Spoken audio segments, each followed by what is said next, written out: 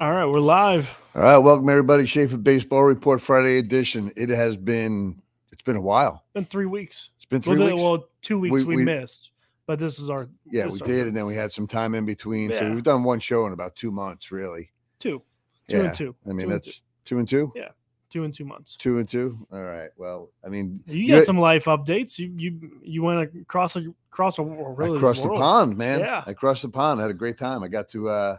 I had at 63 years old. I honestly, I say this all the time to a man. I say this to everybody else that if I pass tomorrow, I don't think there's anything I missed in my life. I mean, I've done it all. I've jumped out of planes, gone down rivers, rode motorcycles. Was fortunate enough to play in the big leagues. I've done a lot of different things along the way that the people want to do, and Sure. I've had money, lost money, made money again. Gone through it, owned real estate, just different things. I mean, my life has been full. Great family, good kids, good grandkids. But playing golf has become an obsession, in the past year and a half. Every time you call me, I'm on the range or I'm doing something like that. And I'm getting better, but going over to Ireland or something like that to play was on the bucket list, and got to do that with Keith Glauber, another former big league guy whose son is Caden Glauber. That's sophomore now, is committed to North Carolina. Absolute dude, and I guess he was down in Fort Myers I think Fort Myers last week, wherever they're at, or Jupiter, and he dealt again. So I don't think he's going to get to Carolina. I don't think so either. I think he's going to be a high draft pick and take the shot and go. He reminds me of Matt Harvey. Kind of violent, yeah. Just as how clean he was with his delivery, how the ball came out of his hand, how his breaking pitch was. I mean, he's got 3 pitches, and for a 15-year-old kid to command 3 pitches in high velocity, and there's a big differential between his changeup and his fastball. Sets that up well. He's that low pulse guy. It's just kind of gets the rock and goes and handles it. But when it's time to get fired up and intense, he does it. If the other bench is chirping, he's got no issues chirping back. Yeah. He's born of New Jersey blood, so chirp back and then he'll show it on the mound too. Absolutely. He'll shove. He'll definitely shove. So it'll be interesting to watch that evolve. So I went over there with Keith, Keith Glauber, and a couple other guys that I went to Pinehurst with last year, and then and then some other guys from New Jersey. So there's a bunch of myself and Northeast idiots that just cut on each other the whole time. It's brutal. So I mean, you get to deal with it all the time, but you're a Southerner, so I'm a Southerner. You take it. Everybody else comes back when we dish it out, but. It was great, and I am definitely going to do it again. I want to do it with you. We're going to, we'll blow it up next year, and we'll do that as our company trip. And, it'd be fun. We'll go over there and play in 40 mile an hour winds. So did it help your slice? Or? I hit balls that I thought were coming back at me. Oh yeah. I mean, it was crazy. It's like 130 yards in, and the guy's saying, pull out a 5-iron. You're like, really, keep it low dude? and let it go. See, I don't have that. Everything is high in the air. I don't know how to manipulate shots that way or shape them. Back your stance, man. But yeah, back of your stance. I've tried all that before, so not really. I'm not a shot shaper, man. If I'm not beating it down the middle, yeah.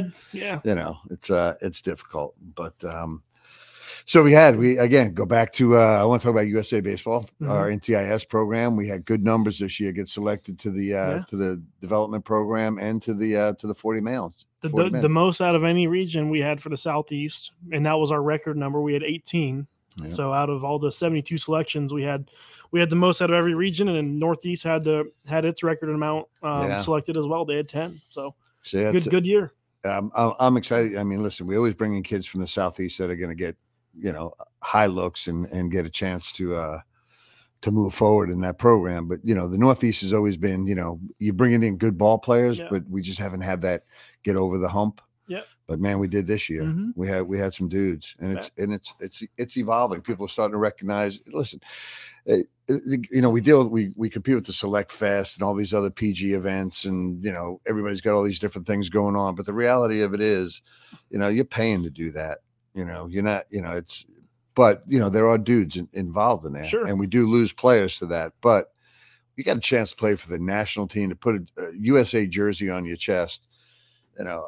I personally think that if you're that good, you go that route. You don't need to go out there. You'll have plenty of opportunity, especially if you're 14, 15 years old, 16 years old.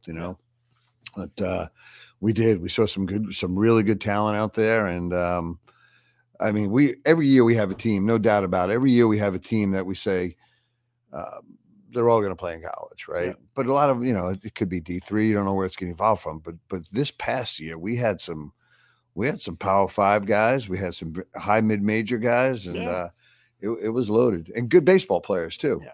Really good. Well, yeah, you had two sides of that coin. You had really good baseball players who knew how to play the game, and you had really good athletes who don't quite get the full concept of the game. Like we were talking before, getting runners over. You have a runner on second base with no outs. That runner's got to get in. Well, that's the biggest piece, Andrew. We've talked about this over and over. The biggest piece in what we do in the showcase travel baseball stuff, which again, I'll say it again, I despise it. I hate it. It's just not a format that I'm comfortable with, but it's a format that we have to live in, right? But these kids that move on don't understand the game, don't understand situational baseball, don't have the instincts, when to take the extra base or when to throw behind the runner instead of trying to throw them out at home plate, things like that. So there is a program out there that I love, and they've asked me to kind of be involved with it, but I just don't have the time to be involved with it. But it's called Six Tool. And Six Tool is this platform where you take this information. They've actually built this book, right, on situational baseball, and they've turned it into questionnaires for their team. So it's a great tool for organizations that are looking to educate their players and it works like this. They have the master plan, and then each kid has an app, and a coach can send questions every week, 10 questions to a kid, and they got to answer them. It's all on situational baseball. It's not, it's not going to getting lessons and then showing up at a showcase and like you call them, turning on the highlight reel. Yep. Showcases are interesting. They're great because the coaches can see the talent, but the guy's throwing four balls from the outfield, right? 2 to third, 2 to home. Great. Okay. The infield is taking 5 ground balls and he's throwing one, running back, throwing another one, running back. And, that'll gas you. Yeah. That can change. It can change the dynamic. Then you got guys that can't even hit ground balls to these kids. So it's not a true evaluation. I think you see the athlete, and I think you see obviously the arm strength of the outfielder. Mm-hmm. You don't necessarily see him taking routes and tracking balls and understand if he's that guy defensively, but he may have a cannon for an arm, right? Wow. Okay. That shows off. I think what you do see with infield is, what I look for with infield is 2 things. Well, 3 things. Obviously hands are important, but feet create good hands, and guys that can throw from different arm angles, with velocity on it. So, mm-hmm. You do that last slow roller, you'll see the athlete in that. Either he'll come up and make a good play or, or he's like laboring to get in the air and throw the ball. So, you have to play simulated games. You have to, you got to do things that create opportunity in a game situation for the players to determine how good they really are. Mm-hmm. How many times do we see double play situations and we got to tell the guys, double play situation, man, move in, move over. And then you got to explain to them, we're giving up something to get something. Yep. We're going to give up a hole so we can turn 2 in this situation. Not, but they're so afraid of, it's almost like the hitters, right? The hitters are afraid to let a fastball go by. So their approach is always hunt, fastball, even though they know they might be in a breaking ball situation. This guy's throwing breaking balls. So they, they'll take it instead of looking for a breaking ball in a situation and then letting the fastball go by. They get upset when the fastball goes by. Yeah. So what, And how many times did we see at 13U kids are playing near the warning track, like when no kid's going to even get close to that? Yeah. It's just, we are in a lesson built showcase environment, and it doesn't create the best baseball players. Mm-hmm. So, it becomes difficult for the college coaches because you're looking at these guys. You may go to a game and he may barrel up 4 balls, right, and look like he's that dude, but he doesn't understand. He wasn't in a situation that he had to do something different, mm-hmm. bunt, hit and run, move a guy over, or it was just his day. you know, and he looks special. The recruiting process, and we'll talk. You know, our guest today is Jake Hendrick with the new Queens head coach. You know, we'll talk about these things. You know, how do you go and see, how do you go down to a perfect game? You know, whether it's Jupiter, Fort Myers, Atlanta, and watch a player one time and then go, well, I'd like to see him again. And you see him 2 times. I mean, realistically, you know, a player's evaluation comes over the course of a season. Mm-hmm. Take example like Dave Mosry, right? Yep. Dave Mosry that's at Williams. He's in Division III. I thought he could have played at Queens here. I thought he could have played Division II, whatever. But you know what? People didn't get to see him enough. And he didn't pass the eyeball test, right? Yeah. He was 5'8", stocky, short barrel. It wasn't the prettiest, but it was the most consistent. Yeah. Well, he's kind of like a Nick Melton. Melton was and the same way. Nick had a great college career. Yes, he did. Yeah, it was definitely like a Melton. You know, I mean, you just put him out there, and he's going to give you what you at the end of the year. You're going to look at the numbers. You're going to look at the defense. You're going to look like this kid helps you win. Sure. But you know, everybody's chasing the shiny penny. You know, everybody's chasing. You know, I want that big 6'4" athlete. That listen, they all fell. You know what I find interesting, and we'll talk to Jake about this too, is that you're seeing lower level college players come through the portal and end up in higher college levels, Division I. Mitchell Salvino, perfect example, right? Mm-hmm. Goes to Washington Lee, gets his degree, 4 years, COVID, extra year. So he's got 2 years of eligibility left, right? Went into Washington Lee like Nolan Melanowski, right? Yeah. Same type of build, same type of frame. Same type of player, right? Division I player, no doubt about it. I mean, all the tools are there, just wasn't physical enough. Comes out of there, goes in about 155, 160 pounds, comes out of there 205, 6'2", and now he's playing at Wake Forest. Yep. He's going to get 2 more years at Wake Forest. So, you know, we see that. The portal's an interesting thing, but that's another piece right there that, you know, how do you know? You know, unless you're a coach at another school and you've watched this guy over a period of time, you know, that could help. But, you know, interesting. Yeah, I mean, how do you manage? And that's a good question for Jake. How do you manage around it? Because you could insert you on a left-handed pitcher throwing low 90s, 6'4" plus. I mean, you could have all these filters and select between 5 or 6 guys. But how do you figure out which one you? How do you figure out which one throws strikes? Yeah, absolutely. Yeah, you know, true. I mean, how many arms have we seen come through here, Andrew? When we're sitting out here, that were big arms that we saw in high school, and we thought were big arms going to do something, and then showed up here and just. You know, couldn't find it. Mm-hmm. You know, pitchability is a different story. It's gone. Jake's a former pitching coach, so that'll be a good topic as well. But you know, I mean, pitchability. Again, you know, you get somebody that can go through the game 3 innings. You know, not see guys 2 times, maybe see guys 2 times, not a 3rd time. Yep. But you know that understand how to change speeds and you know keep hitters off balance. It's important, right? Absolutely. I mean, we've. And those are the guys that don't. Those are the guys that end up somewhere else because somebody's afraid to take a chance on somebody that doesn't have a mask high fastball to blow you away with 2 strikes. But nobody's looking for soft contact. Nobody's looking for high strike percentages. You know, you get these guys that have swing and misses, right? The guys that go in there and they swing and miss. I mean, they throw pitches that create swing and miss. Their pitch counts get high early. You know, because Tanner Jacobson, that was one. Tanner was one. Yeah, Tanner was one. You know, and we see that with Evan Myers here, right? I mean. He, you know, not that he's not throwing strikes. He's got to throw 3 of them and he'll beat somebody. Yeah, because they're not putting it in play early, and he may get a 2-2 count, a 3-2 count. Also, he's got 5 pitches on this hitter, 4 pitches on the next hitter. By the time you get to the 4th inning, he's at 60, 70 pitches. Yep, but he's punched out 6. Yeah, you know, 6, 8, in that period of time. So, yep. so there's a balance in there, and you know, I think you try to find that balance also, bring guys out of the pen, right? So, I got a high velo guy. And they're starting to time him up. Am I going to go get another high velo guy? Yeah. It better be a higher velo guy, and not a similar guy, right? Yep. But then you can go in there and you can, you know, the mind locks in what it did last, right? So a hitter goes to the plate, and he's seen velo, and all of a sudden he's seeing spins and changeups. It's going to create off balance. Yeah. You know? I saw Acuna. He was talking about his offseason. He was timing up 110 consistently in the offseason. So when he went down to 100, went down to 95, that's easier for him. And you see the year he's having.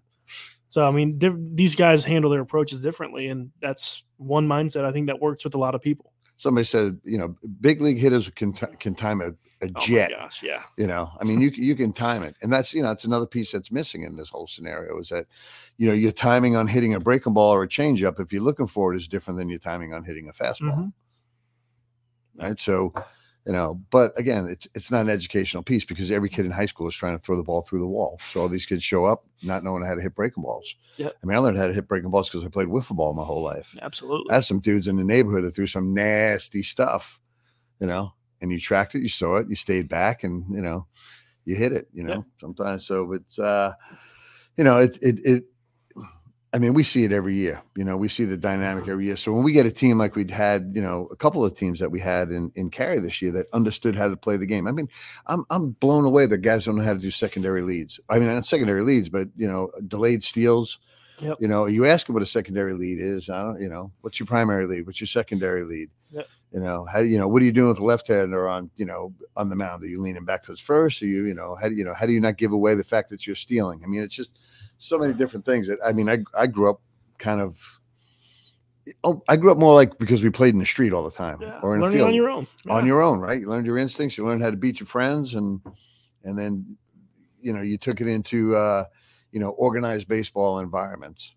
But, I mean, I'm not we look at those scenarios. We do things different here, right? I mean, we develop kids. We practice twice a week. We get carving station midweek. We're always doing different things. And we take players that are sleeper players more than, the guys that want to go play for the big brands, But you talk about, big brands and things like that. The guys that are running it and controlling the big brands, they don't know 90% or 95% of the guys in the organization. They have no idea. So how do they promote those guys? How do they help those guys?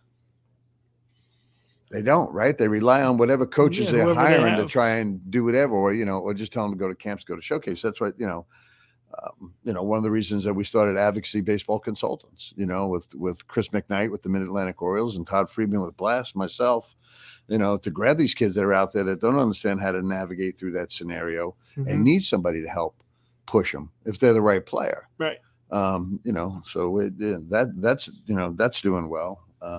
So, yeah, I mean, there's a lot, but you hope that the developmental piece doesn't fall off completely at the high school level, because you can't walk into you got to walk into a college program, and that's what I tried. That's what I told Dylan and Zach all along. It's like, I want you to go into a college program below the learning curve. They don't need to build a learning curve with you. You understand how this game is played, so you're taking your talent and your baseball IQ and your athleticism in there, and it's going to give you a chance to compete as a freshman instead of having to completely develop. But, we talk with Jake, and we'll bring him on here in a minute or so, but, we've watched this program here, and, we watched Go From Club with Jack McDowell. And Club at Springfield Middle School. Oh, my gosh. I mean, taking practice on the freaking middle school. Yeah. Jack would walk around with the bucket in the woods every day and go get the balls after that. But I mean, going from club and then jumping to Division II, that was a big jump. And then jumping from 2 to 1. Well, it's funny. I mean, they had success at club, and then they just started to get success at D2, and then they made another jump. So it's just there hasn't been a settle down period. Yeah. No, so again, this is the Queens program here, like other programs that either startups or it's always been in its infancy. It's never grown to a toddler or to a young, healthy group. But it's been some good freshmen come in here, and, it'll be fun to watch these guys develop. We've seen, Budnick and Sousa and, Dylan Lewis. Dylan Lewis is, and Isaiah, guys that we've known a long way. But to watch to watch this evolve, I think that, but all right. So let's do this, man. Let's bring in Jake. What's up, guys? Jake Hendrick, head coach at Queens University, new head coach at Queens University.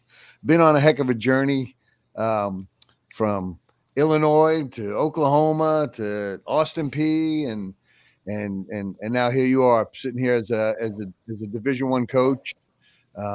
You come out of getting your degree at Oklahoma State, and did you know you were going to go into coaching, or did you try the business world first? I was in coaching while I was still in school. I didn't go to school thinking I would be a coach at all. I actually went to Oklahoma State as an architecture major. I did that for a year and a half for 2 years, and then I switched to marketing, and then I got into high school coaching at Stillwater High, and I never turned back after that.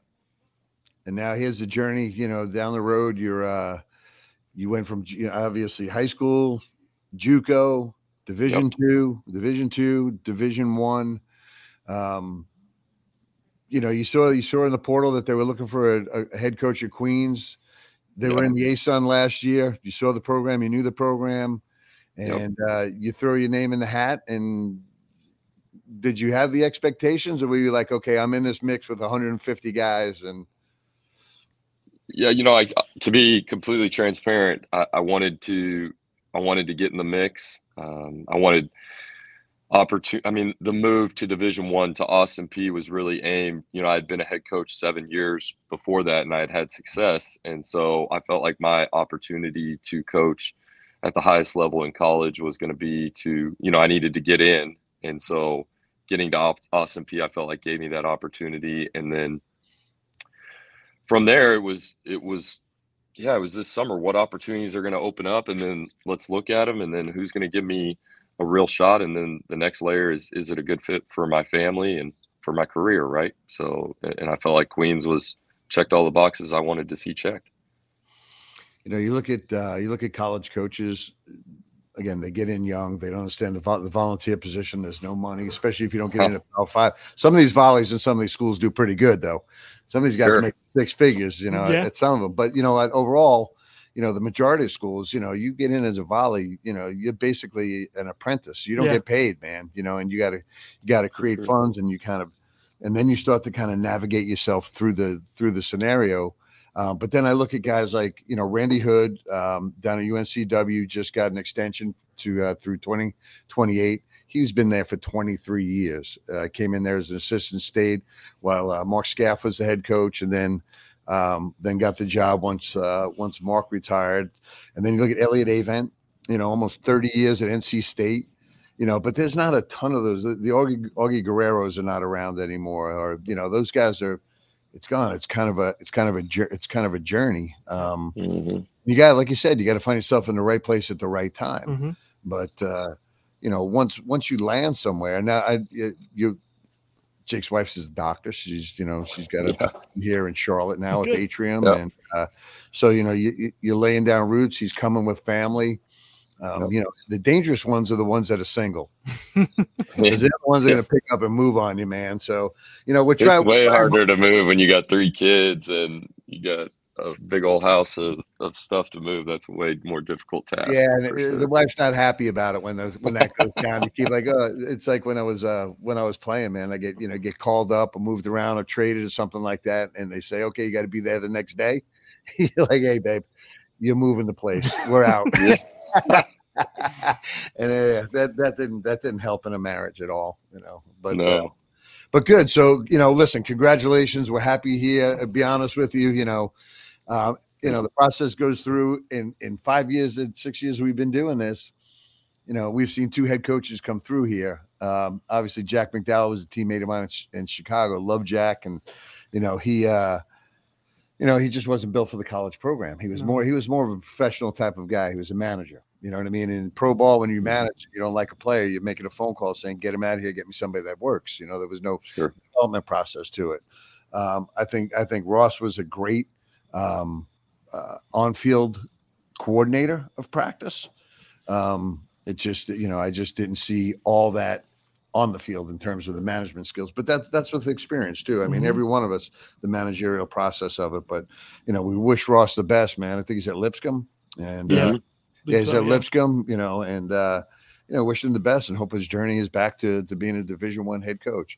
Listen, everywhere you go is a learning experience, right? Absolutely. You learn about yourself, you learn about how to handle players and things like that. But so when all this went down, Jake, and you're coming out of a foreign territory for us, it's like, oh, dude. I mean, okay, man, here we go again. And sure.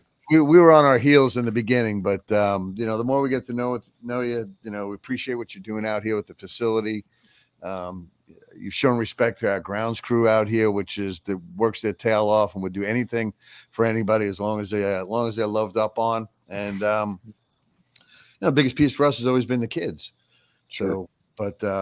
So let's get into the recruiting process now of Division I baseball, ASUN, which is a good conference. And you walk in here with, players that kind of suspect in terms of what we're bringing in. I say we Mm-hmm. here. It's not us. It's not us bringing it in. It's just you could say we. But and there were good players that disappeared in here. But you got to keep a Dylan Lewis.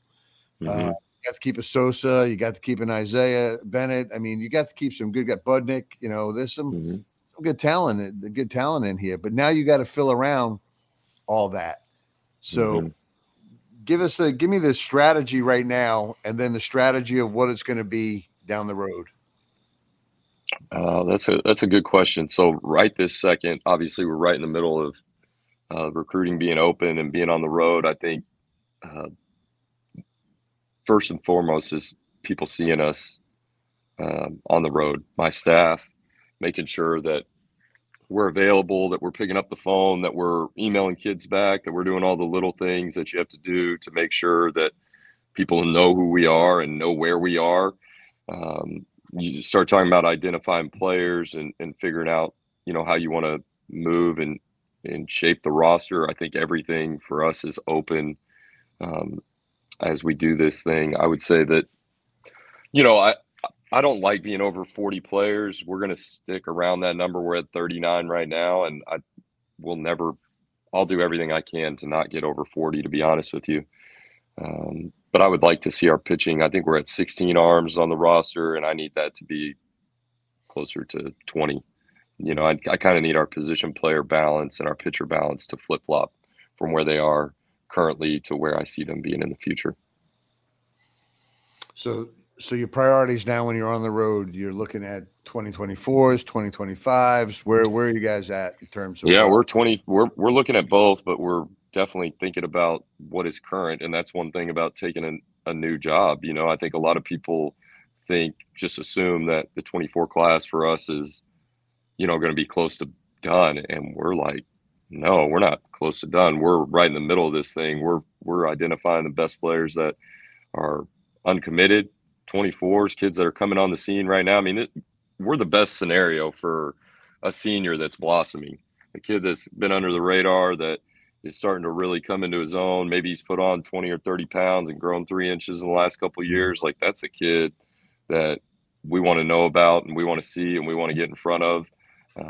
Obviously, we're doing junior college very heavy and trying to see as much as we can there too, so that we can get older and get physical as quick as possible. So the junior college route's interesting, right? So you coached junior college baseball, and that was what, 10, 15 years ago? Yeah, right? It was a while ago. Mm-hmm. Right before COVID, all that other stuff. And, in the Mid-Atlantic area and the Southeast area, for years and years, JUCO used to be like a scarlet letter. It wasn't Texas, it wasn't California, it wasn't Arizona where dudes went to play and hopefully got drafted and got out of there. But it was like, oh, you're playing JUCO baseball. Now JUCO baseball it's a different animal. It definitely is a farm system. Have you seen that change? Have you seen that difference in the athlete going to JUCO? The better player, looking to do that, and then moving on to a higher level. I think you got great players at junior college. I would say we at the Division II level, we thrived recruiting junior college guys.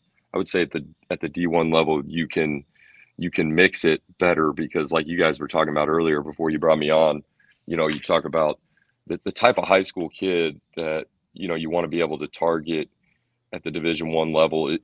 You want that kid to be ready to compete to right away as a freshman. And at the D2 level, you had to play the longer game with the freshmen. Maybe they needed to put on 40 pounds, like your example of the kid that is at Wake Forest now, right? That's a perfect example. The guy needed to put on 40 pounds, but you don't really want to play that game at the Division I level with the high school kid, and try and project them out in 3 years. It just doesn't really work that way. So yeah, we're trying to do both. We're heavy on our 24 class and just really trying to identify best fit and find our A+ player. That's advice I got early in my career, or maybe middle of my career was, everybody's looking for the A+ player. Well, why don't you go identify what your A+ player is and find them? And so that's kind of what we're trying to do.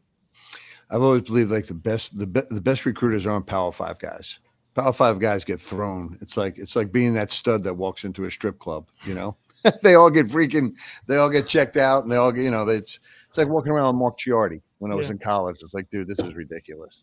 The movie producer, he produced The Rookie, Invincible, Miracle, and it just a dude and a stud, and his seconds were like the best. But so but my point being is that Clemson's, the Wakes now, since they've got as deep as they've gotten, the North Carolina, everybody says they want to go play there, right? So now you pick and choose from the best of the best. It's a beauty pageant, right? You go pick it out. But the guys that have to go flip rocks and understand and see a player that nobody's really over identifying, it's the guy that always goes, yeah, we really like him, but we want to see him again and again and again. And but in reality, he's probably the best player on the field. He's not the most physical player on the field, or he may not do all the tough things. So, how many guys you have on the out on the trail right now recruiting? All of our guys are out doing something. James is going to be in Oklahoma all week, checking out Kansas, Oklahoma, Texas Junior College.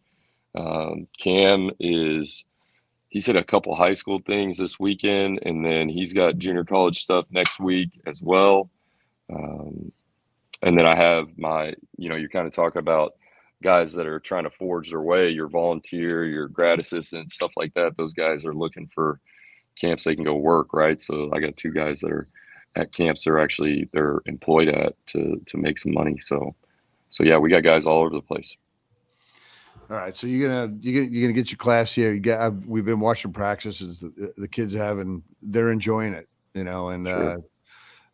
That's always the toughest piece. I mean, I've been in environments, through college. I loved college because it was practice was as much fun as playing the games, and we got better, and Sure. the respect to the head coach, it wasn't fun and games. It was like, when I'm going to step on you, I'm going to step on you. You can have as much fun as you want, but you better be getting better along the way.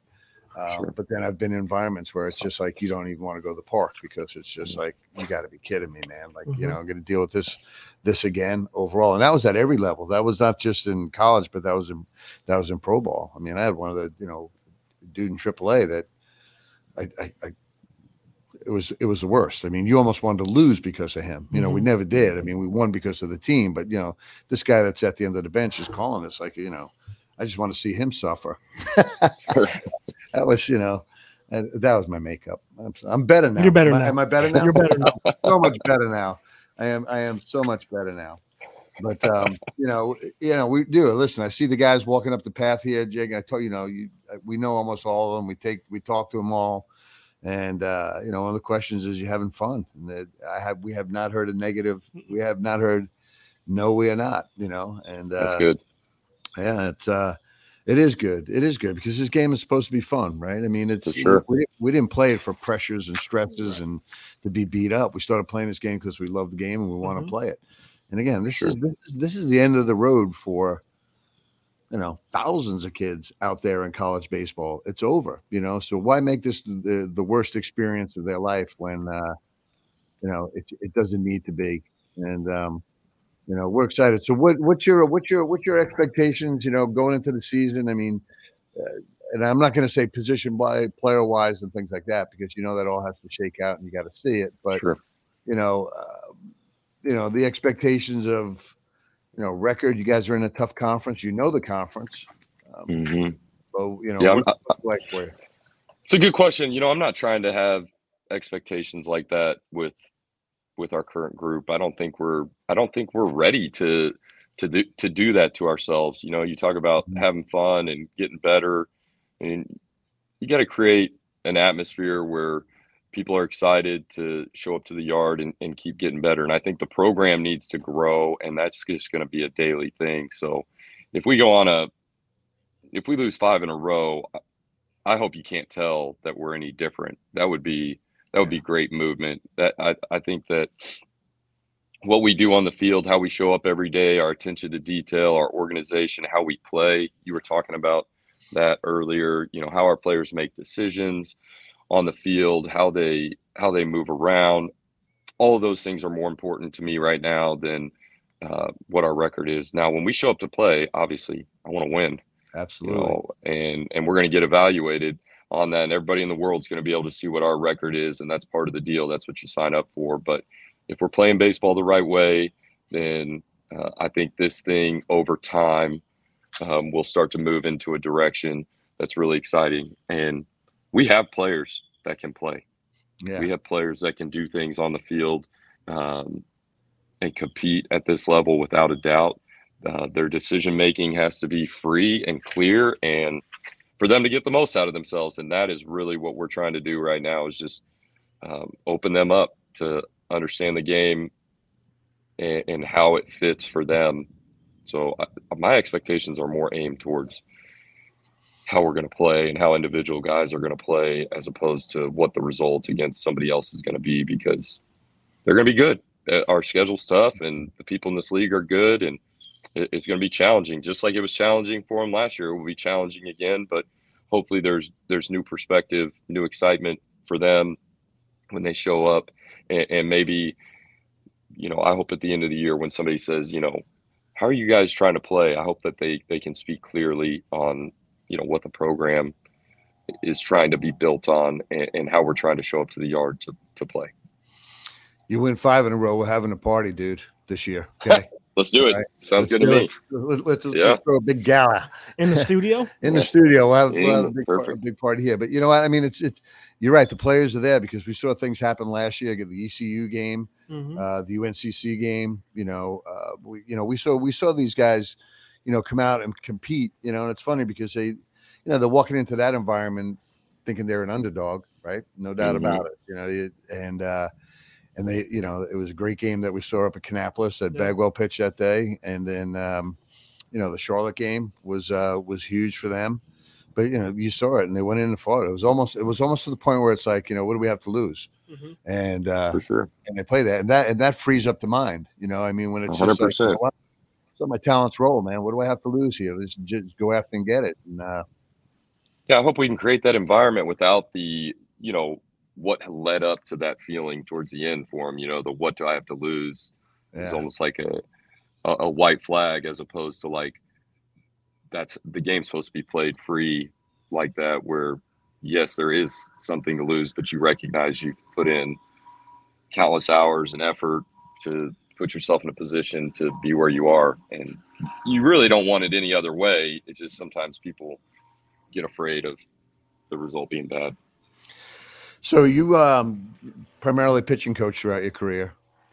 Yeah. And, how does that transition for you as a head coach, bringing in a pitching coach and letting him take over the program?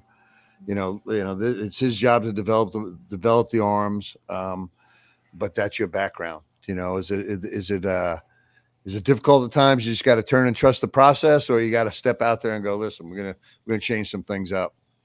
Oh, you know what? Luke and I talk every day about pitching, and I kind of present a framework of what's created success for me and allowed me to develop players into guys that I've been lucky. I've coached some great players. I've coached some guys that have gotten drafted and are pros, and obviously Ryan Helsley is in the big leagues, and I got another guy that was pitched in Asheville all year this year, Nick Swanson. So yeah, I have things that are important to me, obviously, and so I just communicate those with Luke, and he's got things that he's really good at. And one thing I believe in staff-wise is trying to let people operate at 100%. If I'm holding people up, then we can't be efficient. Our players are not going to benefit from that, and that's the last thing that I want to do. So yeah, just try and be really organized. And I have my hands on the pitching. I want to be at bullpens. I want to be helping guys develop. One thing I think I'm really good at is helping guys throw a changeup and teaching guys how to compete in the strike zone, helping guys with pitchability and mentality on the mound, things that I think get overlooked as from a development standpoint. And so Luke's there doing the day-to-day. He's keeping guys in line, holding them accountable, setting practice up. putting the pitching plan together for the week, and then he shares it with me, and then we get it out to players. So it's kind of it's a 2-man system. I definitely don't feel like I'm away from it, but I have a guy that I really trust over there. So I don't worry about the level of work that's happening with those guys when it's just him and them. Where's the staff come from? How many of them came with you from Austin P? Zero from Austin P, but a bunch from NSU. James was with me at NSU for 2 years. I hired him right after COVID, or it's kind of the middle. It was that COVID season. So he was up at Minnesota Crookston. Actually, funny story. At NSU, I'd always felt like our offense, we'd always pitched it good enough to be competitive.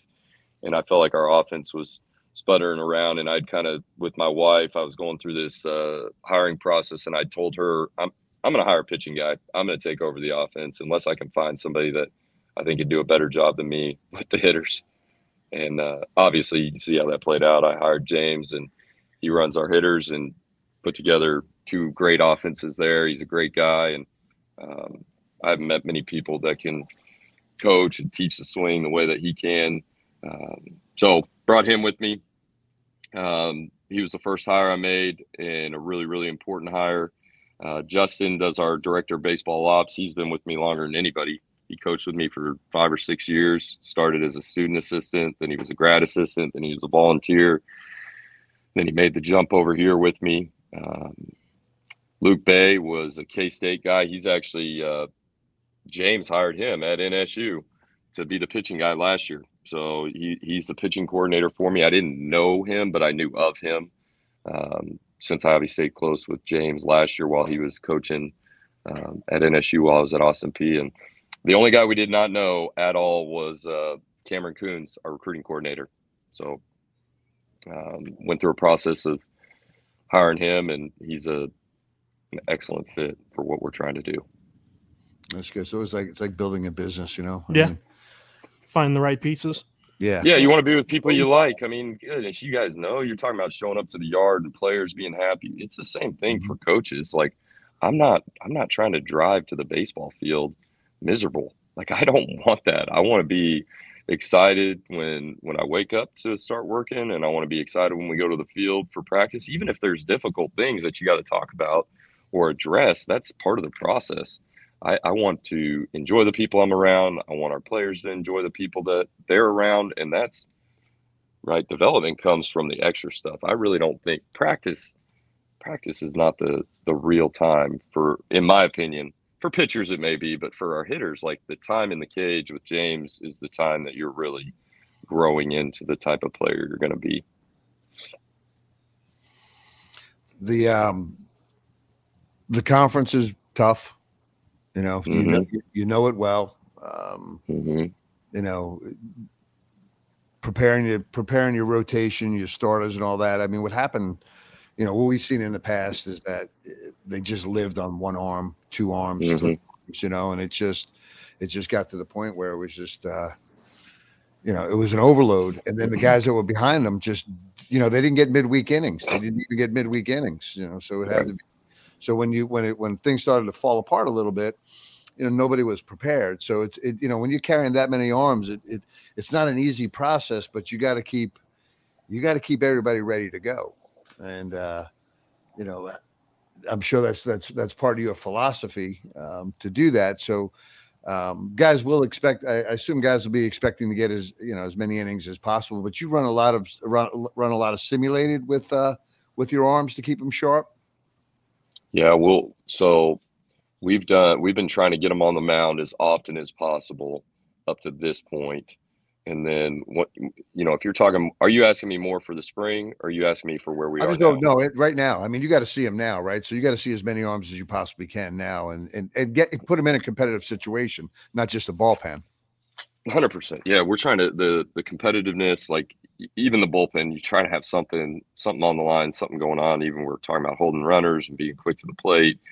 We're trying to work on stealing from first and how that works and how that looks. And so we've got base runners working while we're throwing bullpens, and we're trying to pull the metrics so that guys have an idea of what their stuff looks like and how we're going to grow and progress. And so that was kind of the beginning of the fall, was really just trying to understand what we had. And then where we are starting now to all be scrimmages, guys are trying basically once a week, guys will get on the mound for the next 6 weeks. So I'm hoping guys get roughly 6 outings with a serious bullpen in between, mainly aimed at that development piece, right? I want to be able to take even our guys that may not be starters. I want them to have both. I want them to have an outing where they can maybe get extended and challenged, and then I want them to have a bullpen that can help them grow between their outing and then their next outing. So everybody on the staff will basically have 6 live outings with a pretty heavy bullpen in between. What's the schedule finished? We start our first scrimmage is next weekend. So Friday, Saturday, Sunday next weekend, and it goes all the way through the end of November. And we play Gardner-Webb in the middle of it somewhere. Like October 29th is our outside competition against Gardner-Webb. Great group of guys up there. Jim Chester is one of the best around. Just a good human being. I haven't met him yet, so he's been great to talk to. I'm looking forward to meeting him. You guys going up there? Or are they coming down here? They're coming here. No kidding. They're coming for that. Yeah, Yep. they get. Yep. It's that's awesome. Yeah, but Jim's one of our favorite people. He's sweet. He's good. He's good people. So Jake, real quick. I mean, new coaching staff, new program to D1. Really, what do you think is going to be your biggest hurdle this year? Being a team. I know that. That's kind of a lame answer, I know, but it really is. It's like everything is so new. I'm just trying to be real. I'm trying to be real with our players that things are. I understand this is a challenge. I've really been honestly blown away. I'm really proud of how they've handled the first month. You know, I'm throwing a bunch at them. I'm throwing expectations. I'm challenging them. I'm challenging them to move around at practice different than they've ever moved around. And it's not their fault. It's not their fault at all, right? You only know what you know. And we're trying to introduce to create some new habits for them. That's really what we're trying to do, that I believe will lead to success on the field. And so I'm proud of how they've handled that. And I think, but that's the greatest challenge is when you're throwing, some of these guys, they didn't pick me, some of them, right? A lot of them didn't pick me. I didn't pick them. They didn't pick me. Talk about a tough situation for some of these guys. And now, they haven't faced real challenges yet, right? Where lineups start getting written and playing time starts getting doled out. And that's when, people are going to get challenged in how they think and how they act. And, how much do you really want to invest in Queens baseball? And like I said, I've been really proud of them up to this point, but I also, I know what is coming, what other challenges are coming for them. So are we even capable of being a team with all the difficulty surrounding everybody being new? So I would say, yes, we are capable of being a team. I think they're on a great path towards doing that, but how they handle the real challenges when they come their way will be, that'll be where we'll start figuring out, where are we really as a program? And, because this group is going to set the bar for me, right? They're going to set the bar and they're going to tell me. That's why I'm not trying to get ahead of myself. I just want to give them the opportunity to set the expectations. And what if they go blow it out of the water? How cool would that be for this group? Awesome. They didn't recruit me. I didn't recruit them. Yeah. And they just decide they're going to gel together and they're going to do things different because they can, and they want to invest in this thing. That would be awesome. And so I definitely don't want to get in the way of them having the ability to do that. And if they do, heck yeah, that would fire me up. I think you're off to a good start, because I'm watching that they had the hack attack out the other day, the game, and dropping bombs, and it's the enthusiasm and the excitement and the fun of competition that, for those guys that day, that was, we haven't seen it. It's been pretty, it was fun. And you could, that's the beginning, when for sure everybody's pulling for each other and enjoying the moment, even if it is just, a simulated game.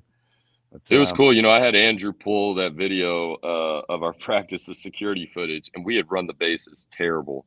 and that's a staple of practice for me. If you come to a practice, we're going to run the bases during BP really, really hard, and we're going to get real reads. And we hadn't done that. And I was in the bullpen, not coaching third during BP, and just watching them. Well, and then I made them watch themselves, which they hated. They hated that. They hated watching that because they knew, right? They knew that wasn't even close, but they wouldn't have known what I was talking about if they couldn't have watched it. And from that day, I think I don't even remember when it was. Was it early this last week that we did that, or was it? I think it was a week all before. The days all the days are blurring together. But since they've watched that, it's been, it was like a light bulb. It was like, oh man, okay, that's terrible to watch. I never want to watch that again. And we're doing it ourselves. We're running the bases like that. What a joke.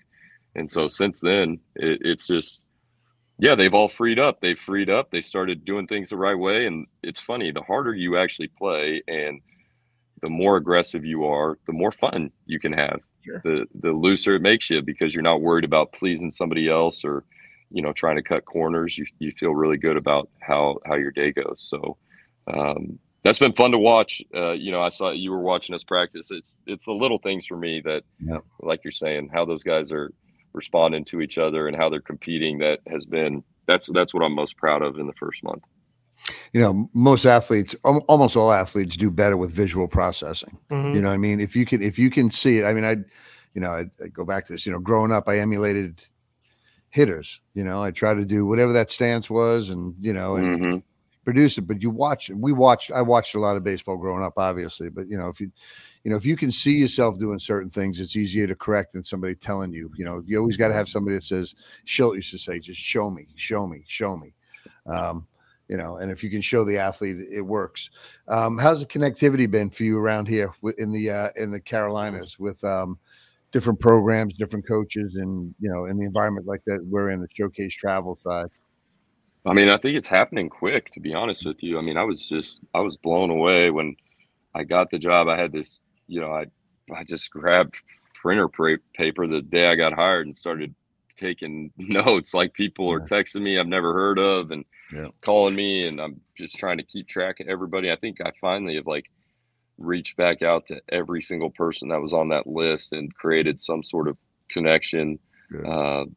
So that part, it's been awesome. It really has. People have been more than welcoming and very interested in helping promote their players. And I think that, it's funny. You can't really recruit at a high level, in my opinion, without people pointing you in the right direction and giving you advice and then letting you make your own evaluation, right? To if it's a good fit. And so I'm always appreciative, and I've always tried to stress to my staff to be appreciative of people trying to help, people trying to promote a player to you is not a bad thing. It's your job to decide if they're a fit or not. And so that part's been great here, to be honest with you.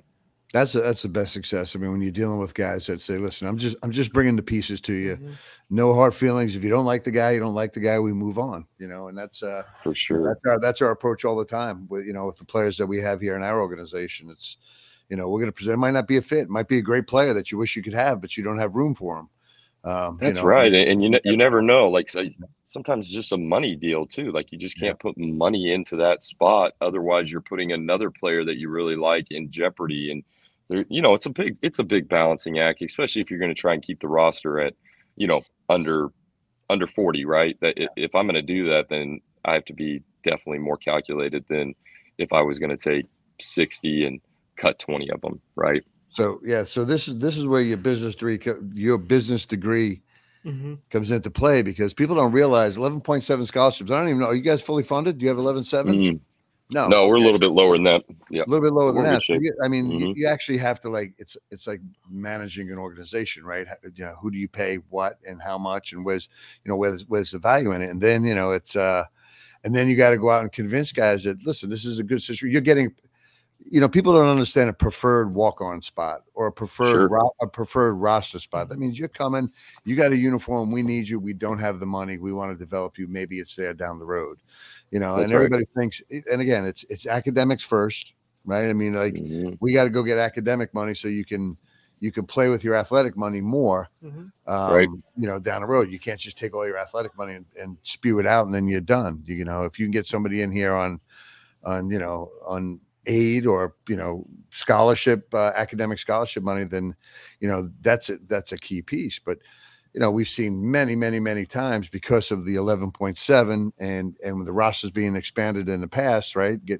We're at 40 now, but trying to balance that cash, you know, to somebody that you're recruiting, and they're like, well, I get phone calls all the time going like, hey, you know, they only offer 25%. Like, dude, 25% of athletic money is a lot of freaking money, man. Like, it doesn't come that way, you know. I mean, and yeah, maybe we'll see pitchers get a little bit more of that one. Sure. That one dude you have to have, but that's the other piece that people don't realize is that, you know, arms are primary, or you got to have good arms, and it starts on the bump. You got to go get the best arms, and there's thousands of position guys that can come in and fill in. You know, there's few elite. Sure. But there's more stock position guys across the country than there are stock arms. You know what I mean? You're gonna find those, you know, those Caden Globbers and those, you know, the McCoys and, you know, the LJ Newsoms and you know, the guys that we've seen come through here. But you know, it's an interesting balance. I mean, the people,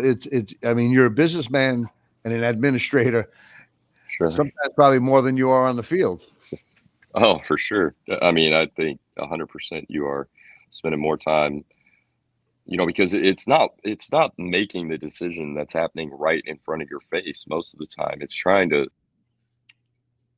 what does this decision do in the future, right? And if we bring in this player and now we're, you know, 3 deep instead of 2 deep at this position, and we really like him and we really like the other 2 guys. Okay, so what is next for the other player, right? Especially if you're talking about a position player, right? You only need 1 shortstop, right? You need 1 second baseman. You know, obviously you need depth to protect yourself from injury and stuff, but you really do. You need 10, 12 real arms, right? And so, like, that's where the numbers game comes into play. You sign a pitcher, and it's like, okay, we add another pitcher that's gonna, maybe he takes innings from someone, maybe he doesn't, but you sign a position player, that guy, you know, you're trying to sign guys that are going to play every day, right? That's what you want.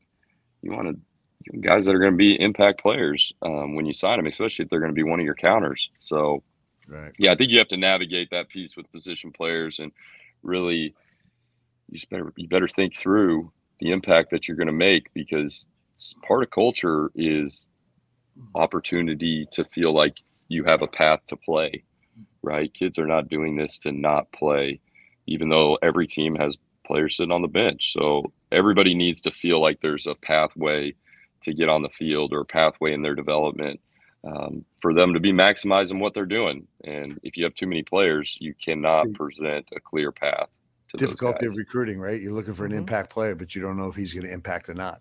I mean, he may That's look right. like that player, you know, and again, Yes. you know, the delta between high school baseball and college baseball. And this is one of the reasons I say, why wouldn't you go after a portal guy? Why wouldn't you go after a junior college guy? Is the speed of the game is so, I mean, it's the greatest differential. Because even from college baseball to pro baseball, it's not that big.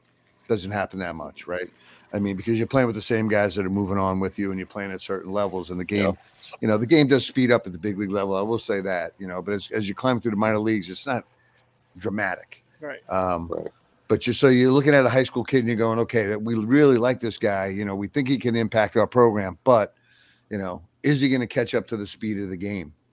You know, that's definitely one thing. You know, you're talking about, and we're getting close to the end here, but, you know, in recruiting, you know, there's kids out there that have been hurt, that haven't been seen. Tough to invest, right? Tough to take the money and go, you know what, you know, you have all the tools that we like, but you haven't been on the field that much. We haven't seen enough. There's not enough proof, you know, tough to peel off some cabbage. And, you know, when you got somebody that's healthy that can come in and, you know, maybe warrant some money. Now, maybe that kid earns the money after a year or something like that, but, you know, risk versus reward, right? You have to balance it. It's not a negative on the kid, right? It's risk versus reward. It's just, sometimes the kid's not doing anything wrong. It's just like, hey, trust me, I'd love to be able to just pass out money to every player that I like. Yeah. It's just not built. Dude. It's not built that I don't way. know if the NCAA is coming down that road, but they need to do something. At least get it to 20 scholarships. Something. I mean, sure. something has to be done because it's not easy. And it seems like we're the redheaded stepchild in the NCAA. Gets slapped around a little bit. But sure. So hey, what's the spring? Have you guys finished up the schedule there yet? Yeah, we're done. We You're open done. at Sanford. We've got some fun games in there. We go to NC State. Let's think. Go to NC State. We got App State, home with them. We got Davidson a couple times. Most of the schedule was done before I got here, so I didn't have much to do with that thing. That's those right there. The the non-conference. That sounds like it's pretty competitive. So it's. I think it'll be good. It'll be challenging for sure. Yeah, you got to play against the best. Well, Jake, man, we appreciate you, and we're looking forward to watching it. Obviously we're fans, and we'll be out here. We'll be sitting in right field in the back of the pickup truck. And sounds good. And pulling for the boys, man, and pulling for your staff. And we appreciate you being here, and looking forward to the journey. And I'm glad your wife's a doctor here, because maybe you'll be here for a while. Yeah, let's do this thing. I appreciate it, guys. Thanks for having me on. It's fun to talk to you. All right, man. Well, enjoy your weekend. Enjoy the wedding, and marry him good. Yeah, I'll do the best I can. Appreciate it. Man. Jake. Take care, buddy. See you guys. So that was good. Yeah.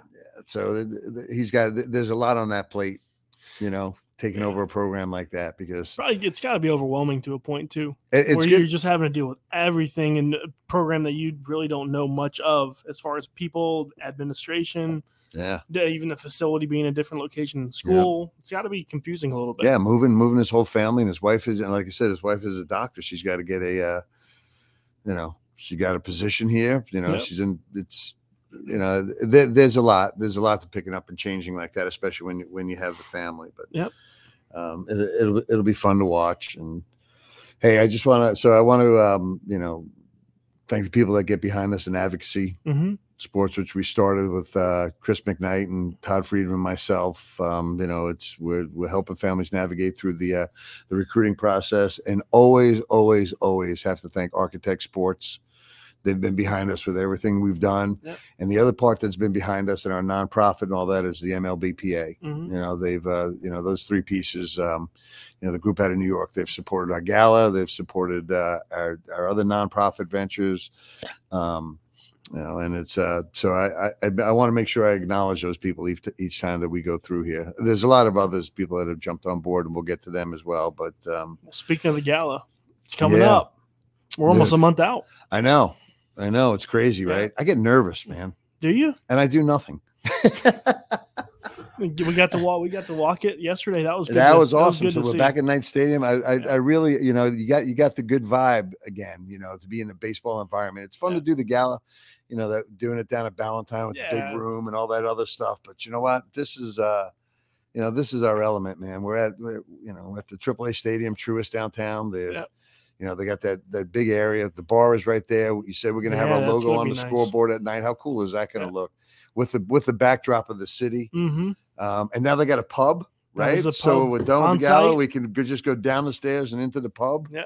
And then we can go from there. Fall down the stairs, right? You know what? Heather Parento fell year one, I think, or year two. She dropped. She went off the curb. Yeah, she went off the curb, man. I was like, uh-oh. So yeah, we have to have a trainer at our galas, don't we?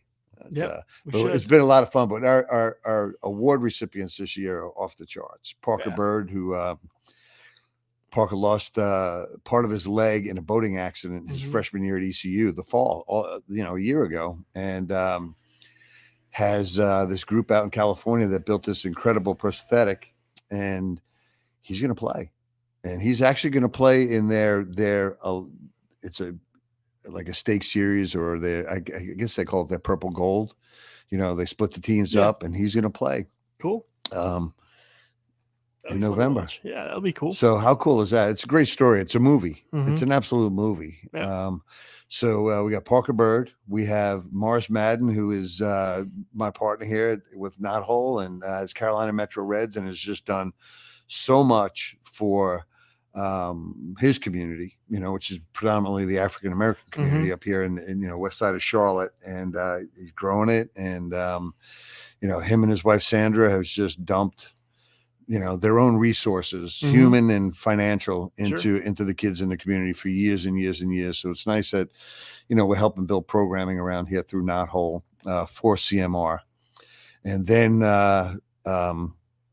Greg Simmons, who is a head coach at Charlotte Christian, who passed unexpectedly, suddenly, quickly. I don't even know how to describe it, but it was a shock to our community and just a huge influence, obviously in the high school space, but also just, the kids that have played through it and the guys that have known him in the area. Our baseball community, we're chippy, we're, we knock heads, we compete for players, we compete against each other, we go through all that, but when it comes down to it, we're, it is a big fraternity. Sure. And, always like everybody in the fraternities, but, Greg was one of those guys that you couldn't help but like, he just, truly cared about the kids in his program, cared about Charlotte Christian's program, and just a good baseball dude. So he's missed, but his son Tyler is going to accept the award that night, and it'll be a good night. So it's it's November 3rd. We're almost sold out. Yeah, I mean, we are close to. we could call it sold out anytime we want right now. Yeah. Well, both my boys and their girlfriends are coming, so make sure there's. Okay, we're oversold now. Now we're oversold out.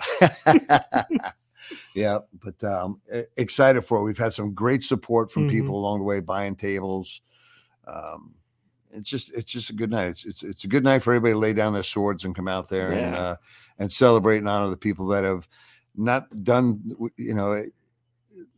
Our awards aren't based on wins and losses and things like that. Our awards are based on the celebrity that person has in the community, in the baseball community, and what they've done for others. Absolutely. And Spirit of the Game, Lifetime Spirit of the Game, and Guardian of the Game are the awards this year. And, so it'll be fun. It'll be exciting. Auction items. That'll be. Oh my gosh! Yeah. How many did you say we had? 125, we'll 130? Have about 125. Yeah. Yeah. Ronald Acuna signed helmet. Got stuff coming from Corey Seager. Yeah. Yeah. Schilt, you said. Mike Schilt's getting stuff out of the Padres, and yeah. You should get Dusty Watson to donate. Dusty's got some. From Bryce Harper. He threw his helmet off yesterday and got ejected by Angel. Really? Yeah. By Angel? Yeah. Oh God. Yeah. So he threw a helmet in the crowd. We should get that and have Bryce sign it. That'll. Oh yeah, call Dusty now. Congratulations to Dusty Watson and the Phillies, man. Yeah, absolutely. It's another shot at going out of World Series and another nice playoff check, man. Yep. Those are nice. Absolutely. I bet they are. Yeah. I never got one, but they're nice. I heard. So, but we appreciate everybody listening to the Schaefer Baseball Report again, and we will we'll try to get a little bit more consistent on this now that we're done traveling. And well, you got a couple travel tournaments coming up, so we'll see. If not, we'll go hard in December. All right, we'll go hard in December. All right. Peace out.